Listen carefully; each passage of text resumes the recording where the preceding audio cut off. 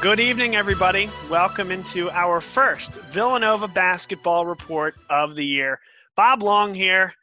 Villanova is indeed a Fortune 500 company. Got to give John Rothstein some love. But just like all companies and even some of the best, they will occasionally miss earnings. And we'll talk about that here today with Tom Trainer and Kevin Long alongside me. Kevin, Tom, thanks so much for being here tonight. Excited to get underway with another season of the Villanova Basketball Report following what I think is one of the most fun and interesting programs to cover in the country, the Villanova Wildcats. And we're 4 games in, a lot to talk about in under a week here.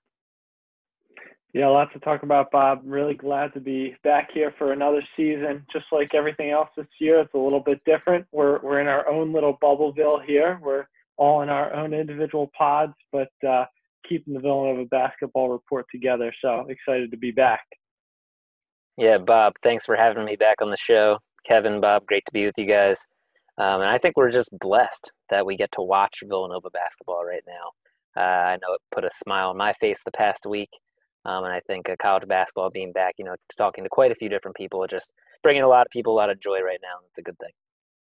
Yeah, certainly. It's a great thing. And Villanova is 3-1, hot off a win against Hartford, a strong win there. Certainly Hartford, not the most deep team nor the most talented team in the world, but Villanova took care of business, and we saw a lot of good things. Of course, doubling back, they had what was supposed to be a 2-game stint at Bubbleville at Mohegan Sun, beat Boston College, a strong second half from the Cats, and then beat Arizona State, who everyone's talking about that team being really good. That was what I saw as a pretty undisciplined and sometimes ball hoggish attitude and way of play from that Arizona State team. I think a long way to go for them. But Villanova won another preseason tournament, 7th time in 8 years. And then all of a sudden they decide that they're staying in Bubbleville for another couple of days at least. Virginia Tech's game against Temple, that had been postponed or I think canceled in that specific case. And Villanova was shortly thereafter going to realize that their game against Temple was going to be canceled for the ensuing week. So why not play the Hokies? And a really strong Hokies team. They vaulted all the way into the top 10 after a strong victory against Villanova. But we talked about a Fortune 500 company missing earnings. That's what Villanova did, I think, in that game. And instead of earnings, we're going to talk about free throws. That was certainly the thing that jumps off the page at you.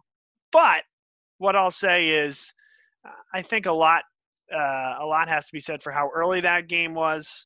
And I think a lot has to be said for how it was 3 games in 4 days. Jay has even said, hey, I could have gotten more bench guys involved. The way I look at it, certainly no issue, an opportunity to learn very early on in what will be a crazy season. And we've already seen in the very next game that Villanova is ready and willing to go to the bench and does have some depth there. The emergence of Brandon Slater. Cole Swider played a nice game, and, of course, Eric Dixon. So a lot to get to there. Let's go to you, Kevin, first. Your thoughts on everything that we've seen at Bubbleville. Yeah, so I think first off, I'm going to start with the tournament. I think the team played as well as we really could have expected them early on here. I really felt like they came out strong. I think that some of the guys like Jeremiah Robinson-Earl, Colin Gillespie, Justin Moore really picked off right where they left off last year. And the addition of Caleb Daniels has been great. I mean, you figure the real key loss this year is Sadiq Bey. You get a guy in Daniels who comes in and somewhat fills that role. Definitely not up to the Sadiq Bey level right now, but he's played an integral role in these first couple of games for Villanova. So that has been really encouraging to see. And like you said, about that loss, I'm not overly concerned about that. I think it's a situation where, you're coming off of a tournament win and the very next day you're going and playing a 3rd game in a row. And these kids are away from their families and their girlfriends and everything else. They thought they were going home, and all of a sudden you got another game, which is great, but it's, it's draining for sure to be in a hotel for an extra day like that. And Virginia Tech's coming in and they're ready to go. And, they want to take down one of the top teams in the country. So it was just a little different motivation level, just a little different attitude between the two teams where they were mentally. So I'm not overly concerned with that loss. And then the game today against Hartford, it was a great game. everyone played well, got some guys some minutes who don't usually play. Good to see from Dixon, good to see from Slater. I'm encouraged to see this team develop their depth because in the first 3 games, they really didn't show much beyond the first 6 or so guys. Yeah, like Kevin, I see a lot of new pieces that I really like. I think it's a well-rounded team. I would argue much more well-rounded than last year. I think we've seen a few different guys develop pretty nicely. I think Brandon Slater is one of them. He looks really good. It looks like he's gotten a little bit taller and even maybe a little bit more length to him, if you could believe that. But he looks good out there. I'm really impressed by Eric Dixon so far, especially this evening. And Caleb Daniels he just looks like a player, man. He fits really nicely. He looks like he has a great attitude. He's got a sweet looking jump shot, plays hard defensively. Thrilled to have him. And we've seen some other guys develop. I think Cole Swider looks like a little bit more better of a fit out there at time. Still ways to go defensively for sure. But it definitely looks more solid out there. I think that's promising. And I would like to see them play a little bit more as a team. Jay likes to go with a hot hand. That was JRE one night. That was Colin the next night. Sometimes almost riding the hot hand to a fault, and the offense can get a little stagnant at times. I think when you have such a well-rounded team that we seem to have this year, definitely want to see a bit more ball movement than we might have seen out of the first few games. And they're definitely still an inexperienced team, none of these guys have been leaders on teams that have gone deep into March yet. None of these guys were really leaders on any Big East tournament championship teams.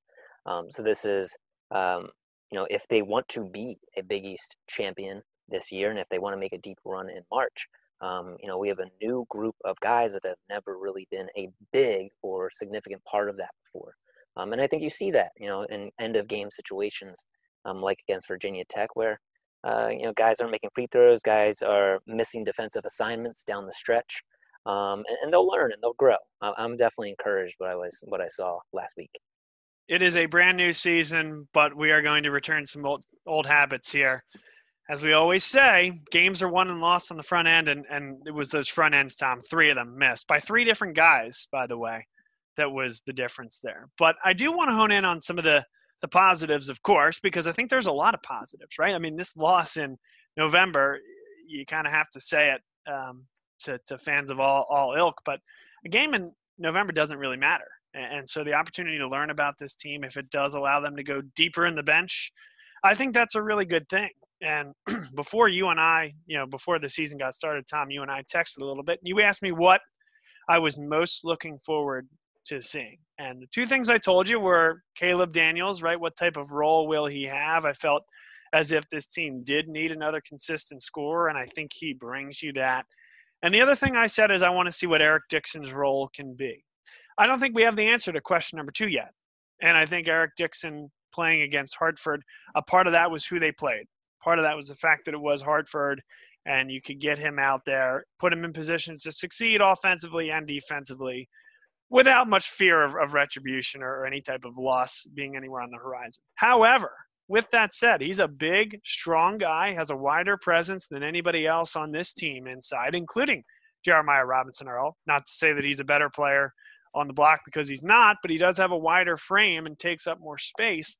I think that's huge for a program that, since Omari Spillman and even his style of play didn't quite match that true inside presence. So since Daniel Ochefu, looking for that wide-bodied interior, big-time rebounder, offensive and defensive, and a guy that can, when you do need a bucket inside and when it's going cold from 3, perhaps he can develop into that guy over the course of the year. I'm very excited about what you see in Eric Dixon if you're a Villanova fan, and I think that, combined with Caleb Daniels, provide you a very solid third option scoring. Yeah, I agree with that. I think that we really need to see a lot more from Eric Dixon at this point. Like you said, that the game against Hartford was certainly encouraging. And as we all know, if you want to make your way into Jay's starting rotation at any level, you need to play defense. And we've seen it time after time. And a constant example that we've talked about over the past 3 years is Cole Swider versus Jermaine Samuels. I mean, I think, taking it off course a little bit here, you look at what Jermaine has done over these past 4 games, and he appears to have regressed unless he is, unless he can turn it around a little bit. I know we've seen some slow starts out of him before, but the defense is not quite to the level that it was in the past. The offense has seemed to regress a little bit, and Cole Swider is knocking down shots as he always has. And at some point, Jay's going to have to look at this as, is this his time to take it over? Can I trust him enough on defense? And we still have not gotten enough of an answer on that for him to make a determination at this point in the season. So, just to bring that back to Eric Dixon, need to see what he can do defensively. We saw that he has some offensive skills, some post moves against Hartford in that game tonight, but really need to see if he can stand up to some of the bigs that he's going to go up against in the Big East this year. Yeah, so I'll take with you on the aside there to Jermaine Samuels. I think the one part of his game where he has improved is his ability to get off the dribble and get to the basket. He's become a pretty decent slasher, and he's now a guy that I think you can feel relatively confident in from a perspective of taking a wide open three, which I don't know that I was ever there before, but I think you can feel relatively confident that he's not going to miss 7 straight threes. I think you can feel relatively confident in his ability to slash to the basket. He still makes poor decisions. He's still not entirely certain, and I don't think you would want him driving through traffic. But if somebody overhedges or jumps out on the three and he's given the baseline, I think he can get to the basket.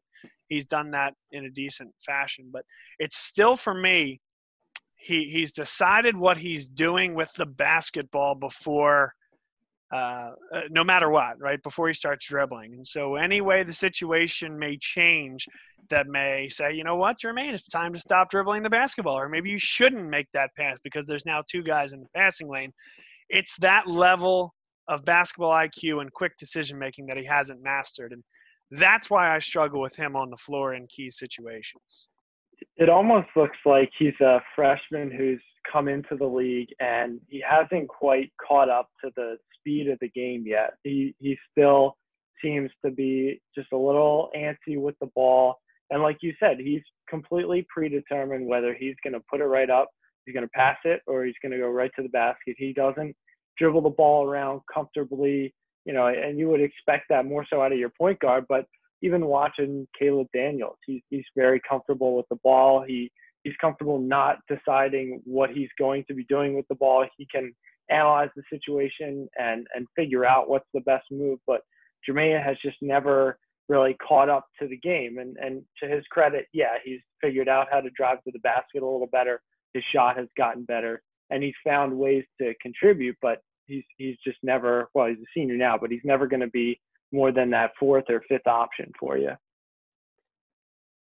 Yeah, Jermaine is, I think what we are seeing is, and you mentioned regressing, Kev, and it seems like, he's been non-existent out there on the court. And I think part of that is because last year, especially towards the beginning of the season, he was the guy, or was supposed to be the guy. We didn't know how much Sadiq was going to improve coming into the year. We expected a lot of improvement, but we didn't know just how good he was going to be. Jermaine was going to be a junior, had finished with a hot streak at the end of the previous year in 2019. And so he was the guy. And so they went to him a lot. They fed him the ball. And he's just not a very polished offensive player. You could say predetermined. You could say, at times he forced it, turned it over. He still seems to do that. As Bob said, it seems like he's made up his mind what he's going to do. But the reality is, just as a player, he's just not super polished with the basketball. He never has been, and doesn't seem to have really developed that, unfortunately. So I think if both he is going to succeed and the team is going to succeed, I would like to see Jermaine Samuels 2019 a little bit more, when he was more of a role player offensively who fed off of other players who could create their own shot, who could drive to the basket, like he fed off of Phil Booth and Eric Paschal that year. So I would like to see, him kind of taking a bit more of that role and letting the game come to him. And I think part of the reason is he's been kind of absent out there offensively is that, this is just what he does, right? He's a streaky player. I mean, he was absent for, the 2018 part of that 2019 season. And then all of a sudden at the end of Big East regular season, he comes on and he's making every shot after he had been told to not shoot the ball, it seemed, for a time there. So this is what he does. He's a streaky player. He'll have his streaks, he'll have his runs, but I would definitely like to see him let the game come to him. And I definitely don't want to see us trying to play through him like we seemed to be forced to last year, just with the personnel that we have. We have so many more pieces this year. I would like to see him kind of fit in as one of those pieces. Yeah, I think that's a very fair point. And the other thing I would say about Jermaine is the analytics will show you, and our buddy Derek Gerberich at StatHouse Analytics, we've had him on before. We'll do it again, certainly this year, especially with this Zoom presence. We can make our guests more often. It would be great to have him on. But he told us that, hey, Villanova's a better rebounding team when Jermaine Samuel is on the floor than Dhamir Cosby-Roundtree is on the floor. And that was with Dhamir Cosby-Roundtree having more rebounds per game than Jermaine Samuel. So that does tell you something, right? There's some sort of glue there that when he is a role player, Tom, that was a great point that you made. And when he is asked to just contribute a key rebound, a key steal, stay in the right defensive position, a key box out to let someone else get the rebound, that's the role for Jermaine Samuels, I think. And that's how he can be successful on this team. I do think he's a pretty strong defender. It's just there's occasions where he just has mental lapses. But the athletic ability and the fundamentals are there to allow him to be an excellent defender. And I think at times, many times over the course of his Villanova career, he has been that excellent defender and has been able to facilitate the rest of the team, give them the space to do what they need to do. And Kevin, I think you mentioned Cole Swider. Let's talk about that because he did hit some big shots today against Hartford, some big shots in some closer games as well in the first few games of the season. I think we saw him play a little bit more in today's matinee because it was Hartford and there was no chance that they were going to lose the basketball game. But he's nowhere close to being on the floor in a key defensive situation. And I don't want to beat the dead horse this year, so we'll lead with it and follow up where necessary. But he is a defensive liability at this time. He's flat-footed. He's just not quick enough nor strong enough. However, in a situation where you're playing, say, zone defense and you do need shooters on the offensive end, I think you can put him in a key game and give him more than the 6 to 7 minute run that he's probably going to get in a Big East close basketball game. But that's something where I think the game is slowed down to him. He's a tremendous shooter. And just like we've seen with other great shooters that maybe weren't there on day one for this Villanova team, game slows down. You understand the offensive set a little bit and you're able to execute better. Next question for him is, how well can he play defense? Because that's the difference. With his offensive game, it's the difference between being a 30-minute-a-game guy and an 8-minute-a-game guy. It is that important. And there is that type of delta between his defensive and offensive potential at this point. You're absolutely correct in saying that. If he is even an average defender, he's absolutely getting 30 points a game.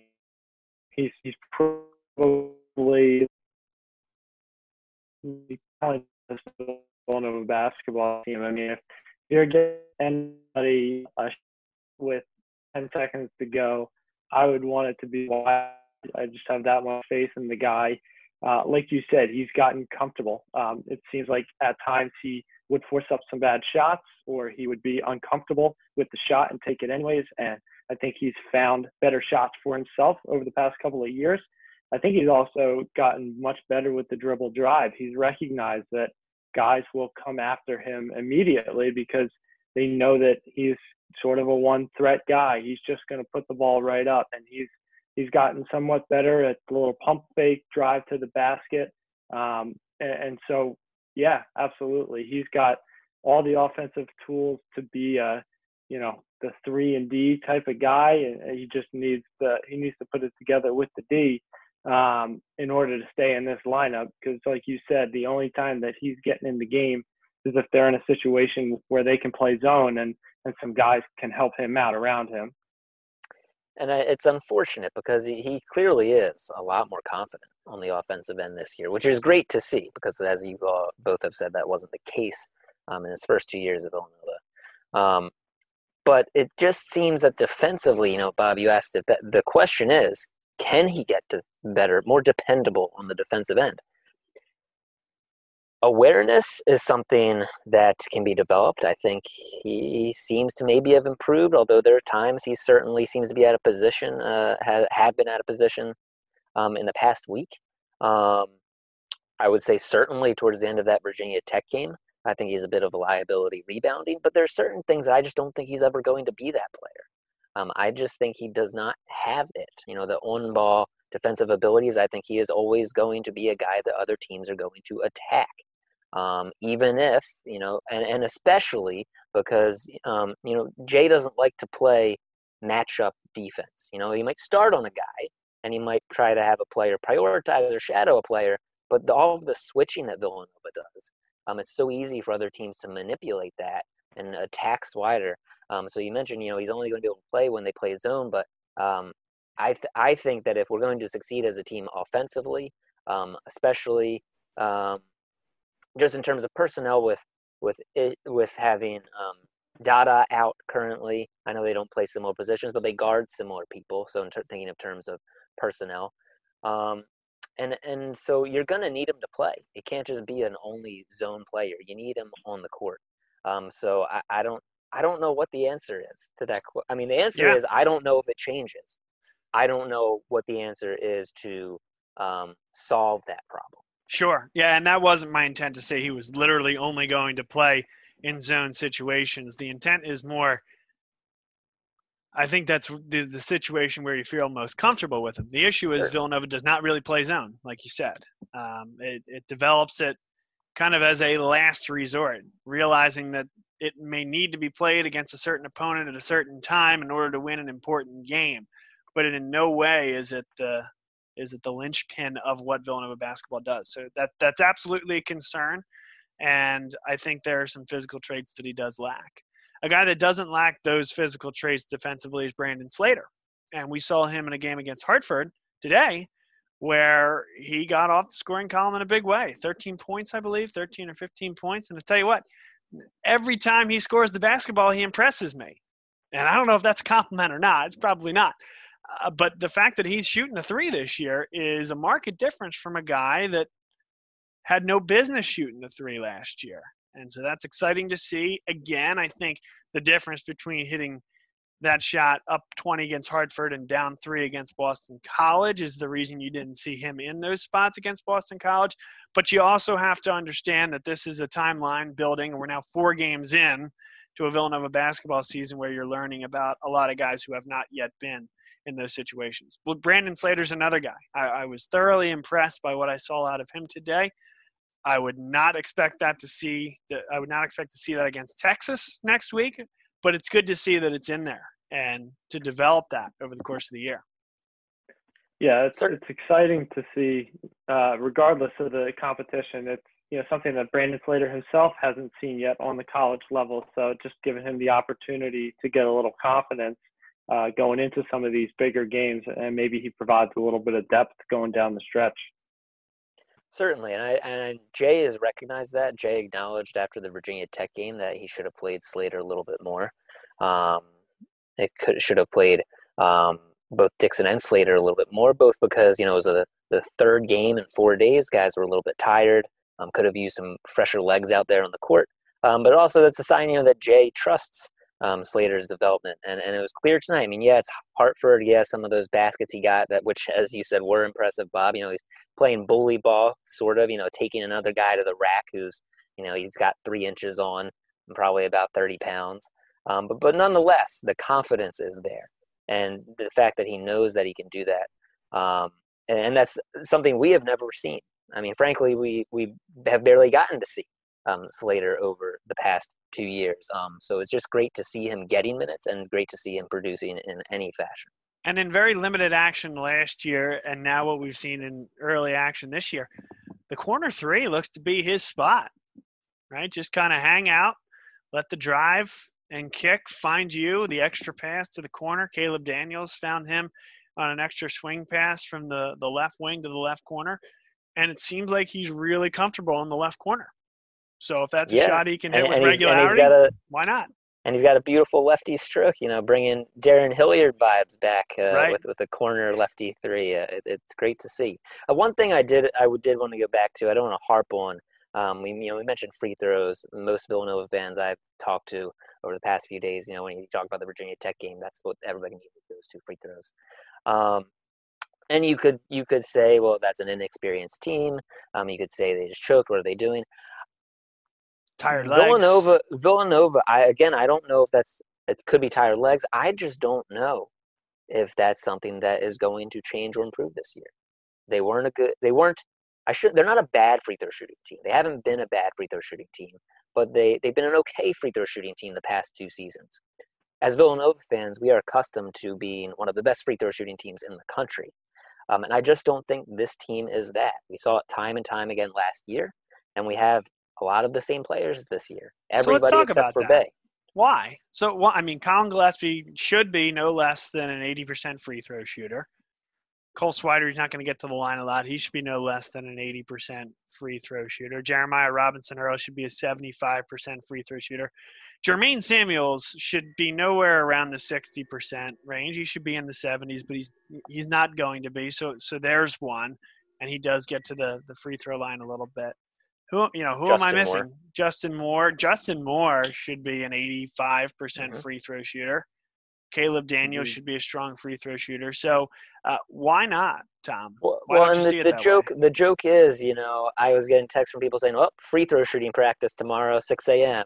And I mean, I know that that's a joke, but I mean, it's not like they're practicing free throws any less than a Jay Wright team has ever practiced free throws.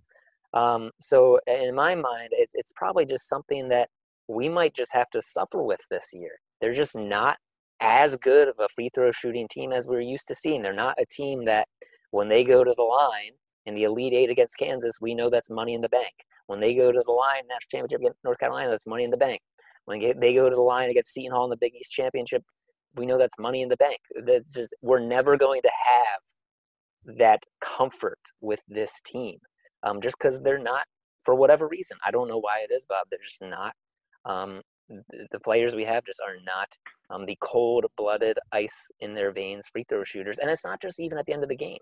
I think the statistics would show you, we might need to fact check in the second half of the show, that they're just not as good of a free throw shooting team as we were 2014 through 2018, or really as they've been throughout Jay Wright's 20 years at Villanova. Yeah, for sure. I see Kevin smirking there a little bit. We're flying a little too close to the sun here. We're coming dangerously close to our discussion on the show from 2 or 3 years ago. Jalen Brunson is not a clutch free throw shooter, so we'll avoid that one. I'm sure I know you guys remember that one well. That was fun. But no, listen, Tom, I'm with you. I think that they have struggled. I just don't know why guys that are this good of shooters cannot be and will not be stronger free throw shooters over the course of the year. Time will tell. But it's an important part of winning close basketball games, and it is. You never can point to one reason, but if you make one of those 3 front ends, you win the basketball game, and we're not having this discussion. And I think part of that could be inexperience, maybe. I think part of that could be there's a big mental side to free throws that there aren't necessarily to other parts of the game. Other parts of the game, there are lots of moving components. You're making quick decisions, catch, release. At the free throw line, everything slows down. And, it's like looking over a putt in golf or throwing a pitch in baseball where it's that one moment, you're focused on that, and there's too much time to think, right? And so when you have this history of not being as good of, I don't want to say they're a bad free throw shooting team, but when you have this history of not making important free throws or not being as good of a free throw shooting team as you wish to be or should be, that definitely creeps into your mind. There's no way it can't in that moment of the game. So I think that I think is just something they're going to have to grow out with, and only are going to grow out of it by getting it done. You only grow out of that by having success, seeing the ball going through the hoop in clutch situations, to use your favorite word, Bob. But that's the only way they're going to get over this, is by getting confidence in doing so, and confidence in themselves. Yeah, and you really feel that maybe some of that is because these guys haven't yet been in those big situations. You look at this roster, and Jeremiah Robinson-Earl is a sophomore, Caleb Daniels a newcomer, Justin Moore a sophomore, and Colin Gillespie and Jermaine Samuels playing very limited roles in those national championship runs, or just the one in 2018. And they haven't been in the moments previously when you had a Jalen Brunson in 2018, who was a big part of the 2016 run, and Mikal Bridges, who had a little bit of a role, and those guys becoming more comfortable in those big moments. And now you have these guys who, coming off a good year last year, but no NCAA tournament, no Big East tournament, missed out on that great experience, as did the rest of the NCAA, of course. But you don't feel that these guys are as comfortable in the big moments as some of these teams have been in the past. Yeah, it's an interesting thought. And I think the good way to leave this discussion is it's something to keep an eye on, right? It's one game in November, third game in 4 days, short bench, tired legs, but they do need to make more free throws, and that's more just something to keep an eye on. But I think if you look at this team, it's a well-designed team. You have multiple strong ball handlers. We take a look back to 2 years ago. Phil Booth was really the lone ball handler that you would trust with the basketball. Colin Gillespie has obviously become a strong ball handling quarterback of this offense. I think he's even a stronger ball handler in limited action than he was last year, which you'd expect. You'd expect coming into your senior year. Justin Moore, I do trust him as well. He Kev, I know it's our favorite phrase. Occasionally we'll get a little triangular out there, but the Bermuda Triangle of sorts where the ball comes in, doesn't go out. But he is a tremendous shooter and a really good shooter when he has a hand in his face. You almost feel better when he's pulling up and there's a hand in his face. And he's a big-time player. He'll be a great guard here. Love the way he plays with his back to the basket as well. And the fact that you have those two guys that are two of the better ball handlers in the Big East has to make you feel good. Caleb Daniels provides that Dante DiVincenzo type. You don't want him running the offense as your point guard, but he can dribble the basketball with effectiveness when needed and can get to the hole, or at least get to the middle of the court to rise up or distribute the basketball. Really good athlete in that 6'5", small forward / shooting guard frame. I do like the backcourt of this court very, very much this year. Yeah, Justin Moore reminds me a lot of Phil Booth in a lot of situations. He's also a very good ball handler. Came in day one seeming very confident in just about everything that he's doing, dribbling the ball, putting the ball up, no hesitation many times in some bad situations where you wouldn't expect him to go up with the ball, much like Phil Booth. But a lot of times getting the job done, has really been a contributor since the first day that he stepped on campus. Great at the end of the shot clock too, I'll say. I mean, it's funny when you said Phil Booth, I was thinking in my head, is that an insult to either Justin Moore or Phil Booth? And my thought was, it might be an insult to Justin Moore. I think he came in more ready to play day one, but then I realized, well, Phil Booth scored 20 in the national championship game, so maybe not. Maybe that's a great comparison. Yeah, I mean, I think the guys are kind of at an equal level. I think they both have sort of the same potential. Maybe Justin more so than Phil Booth. He's got a little bit bigger stature and a better chance to translate that to the next level. But in terms of ball handlers, I also want to recognize Jeremiah Robinson-Earl. Not like a big man that we've really had here in a long time.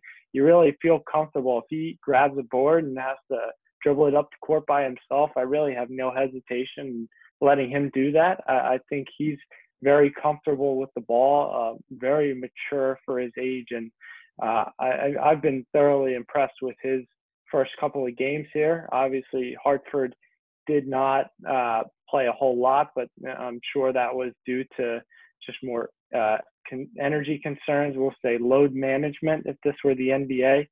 And I think I made the comment to you after the Virginia Tech game, we need a little bit more from Jeremiah Robinson-Earl, and I don't think that's a knock on the way that he necessarily played in that game, but I think in order to beat good teams, we need Jeremiah scoring 20 points and get 10 rebounds. He's gonna have to be the star of this team. He's gonna lead us to victory. Justin Moore-Phil Booth comparison is a good one. I would say that Justin Moore definitely came in a bit stronger as a freshman and definitely a much more confident ball handler as well than Phil. But I do like the comparison, especially in terms of their surprising. I think they were both pleasant surprises early on in their careers at Villanova. I really like this backcourt. I like the attitude. I like the culture they even have amongst themselves. I mean, Justin Moore is a guy, his facial expression, similar to the way Brunson's, never changes. He just got that steely look across his face, never changes his facial expressions. He plays hard. He plays solid defense. Gillespie, same way. He almost looks like he's mad out there most of the time. And Daniels just looks like a really confident player who's willing to do the dirty things. And he looks, he's a mature player. He's clearly very strong on both ends of the court. I really like that trio. They're all good ball handlers. With that said, those attributes is something I would like to see a little bit more out of Jeremiah Robinson-Earl. To your point, Kevin, he does all of the little things. He seems like a great kid. He's got a great attitude. He's a really polished offensive player. He boxes out. He rebounds. Does all the good things. I'd like to see a little bit more grit. By no means am I calling him soft or weak. He's a strong player. Just like to see a little bit more fire. I mean, Kevin, you stopped short of saying you'd like to see him go get his. But I'd like to see it. I'd like to see a little bit more fire out of him, and just a little bit more grit, because he's got all the other pieces. But I think he could become a real leader. I'm with you on that. And you know what? Like, I'll let you have that one, Tom. Here's something that's a little bit, I think, easier to contextualize or just to visualize. Last year, if there was an offensive weakness, and soft's not the word, but he wasn't quite big enough and strong enough. And I think that was why he didn't finish the ball quite as well as you would want a 5-star or a kid that you think could realistically be an All-American at the end of the year. And that's what he is right now. And already he's shown the ability to finish. We know he has great touch from the outside, can shoot the 15 to 17-footer with the best of them. And that's phenomenal, which forces a defender who doesn't want to guard at 18 feet to come out and guard at 18 feet. And he's quick enough to get to the hoop and a really good finisher this year relative to where it was last year. But I can absolutely see and understand that the only thing keeping him from 15 a game is knowing that he's going out there to score 15 to 20 per game.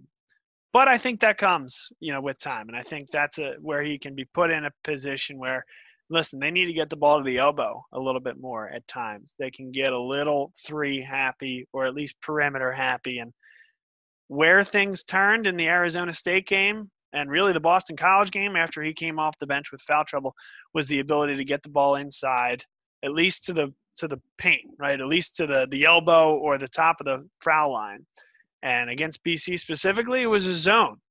So getting the ball to the middle was huge and really opened the top off on that one. And, of course, he was unbelievable against Arizona State. I think certainly he's a guy who just needs to know that he needs to be taking 12 shots a game. And I think that's the difference. And it's really as simple as that. One quick one to double back on Justin Moore. I'm going to give my 2 cents. Randy Foye would be his comp for me. The guy who not afraid to go inside, guard the bigger guy, play with his back to the basket. And you want to talk about a guy who came in ready to play day one and exceeded expectations. He was supposed to be the 4th best of that Fab 4, quote unquote, in that recruiting class, and he ended up being the best of the bunch. So I would say Justin Moore, Randy Foye feels like a decent comp for me. Yeah, certainly not as much flash as Randy Foye. I mean, Randy Foye a lot flashier, a lot quicker, could create his own shot in different ways with the basketball, could be a little bit more creative. But certainly, and again, similar attributes, similar demeanor on the basketball court, and just aura of confidence about them from day one, as you said. So what else do we need to talk about here, guys? Coming to the end of our first segment, do we want to talk about the week ahead? Do we want to talk about the Big Five at all? The Big Five. How about Temple using the strategy, just going to incredible measures to avoid a first Big Five game. That was a bad joke, but making it. I don't know. Big Five this year. St. Joe's played Kansas. Pretty solid for a half. That was nice to see. I haven't seen Penn or LaSalle, and of course haven't seen Temple yet. But it was good to see St. Joe's looked much better than they did last year. That was good to see. Yeah, agreed. And Tom, to your point, Temple trying to claim a share of the Big Five title this year just by not playing any games. It's a bold strategy. It might work out for them, though. But yeah, no, not a whole lot to mention around the rest of the Big Five. And I'll just echo what Tom said.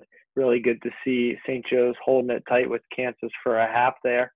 It looks like they're much improved from where they were last year. Next up for Villanova is Texas playing the Longhorns, and then 2 weekends after that, they're going to play Virginia. So before we get to Christmas, we're going to see two marquee matchups, all top at least 20 teams. Texas should move up. We'll learn a lot about this Longhorn team tomorrow, Wednesday, as they take on North Carolina in the final of the Maui Invitational from sunny North Carolina. That should be a lot of fun to watch that one. But again, a strong Texas team, it looks like. Not a great three-point shooting team at this point. Also a team that, again, early action here, but has found itself in foul trouble a lot. Hammered Indiana, barely beat Davidson. We'll see. A lot to learn about this team, but Shaka has a pretty good group of guards that can really light it up. And Virginia, tough loss to San Francisco, the Dons, but a strong team that will come back and probably win the ACC again this year, and probably will be a 1 seed, and held a team to 20 points through 3/4 of the game today. I saw them playing it. That'll be another great matchup in what has been a great little off and on home and home rivalry over the last few years, Villanova and Virginia. So those are the two games I'm most looking forward to. How about you guys?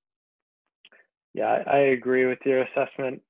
More so on the Virginia game. I think that's going to be an excellent game, just like you said. That loss to San Francisco means very little to me at this point.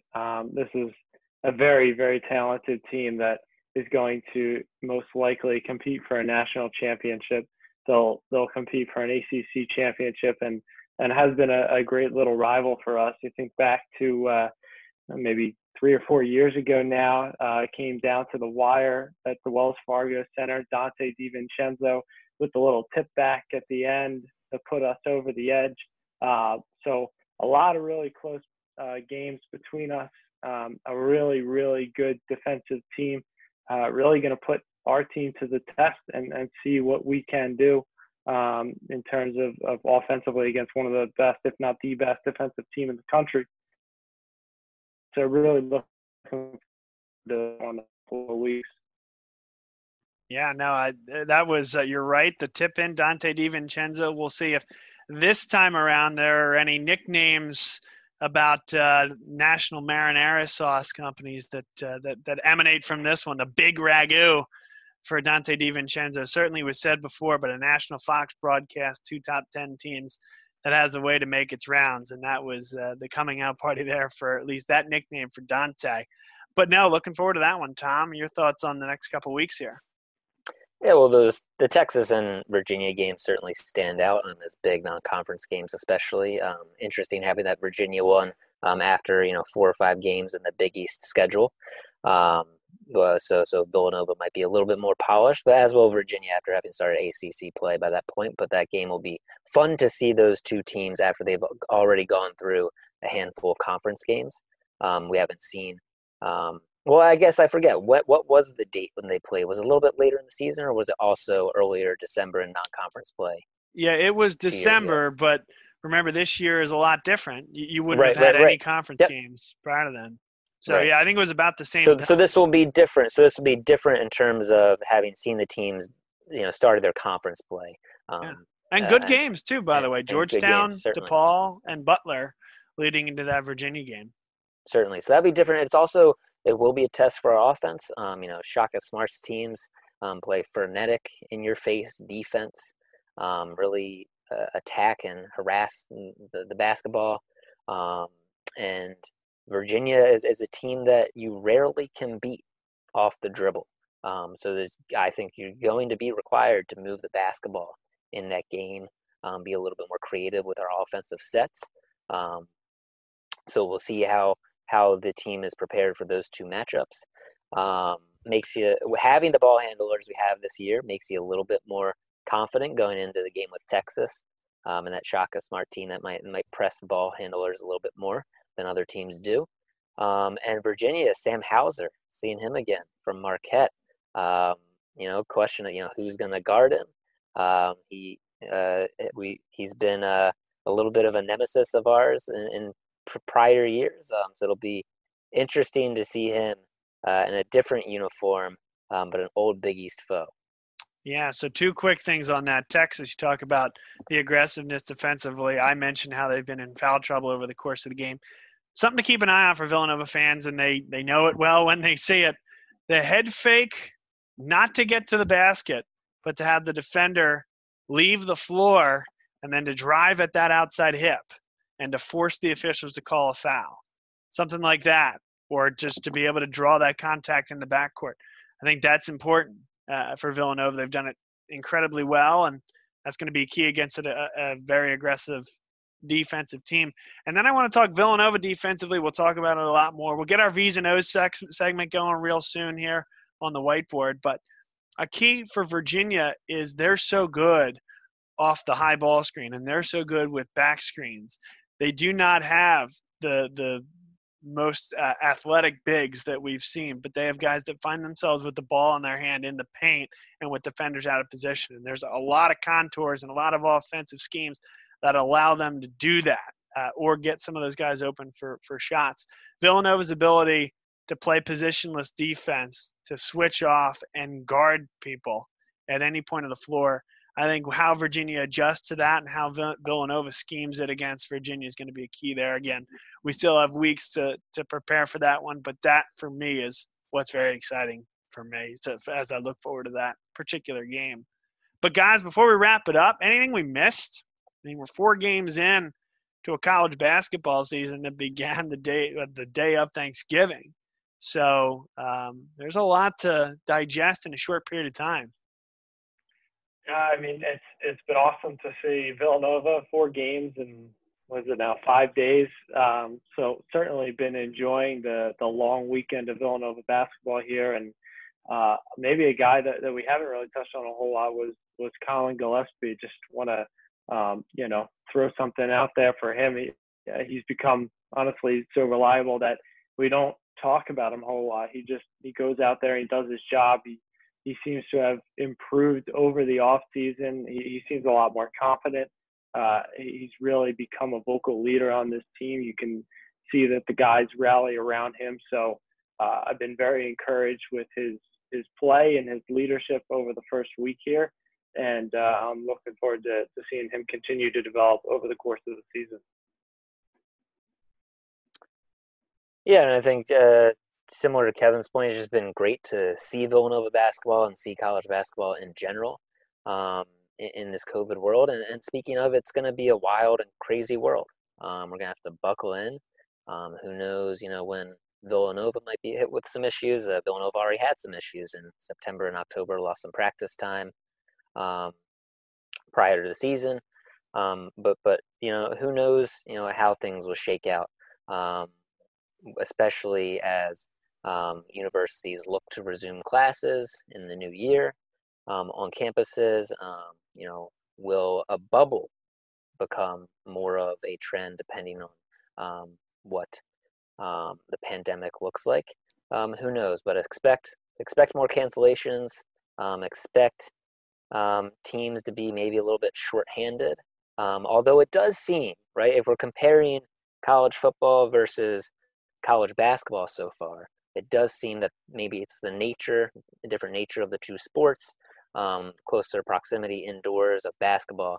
But it does seem that whereas in college football, if a player gets sick, that player misses out. But the team might still be able to play a game that week. Look at Clemson.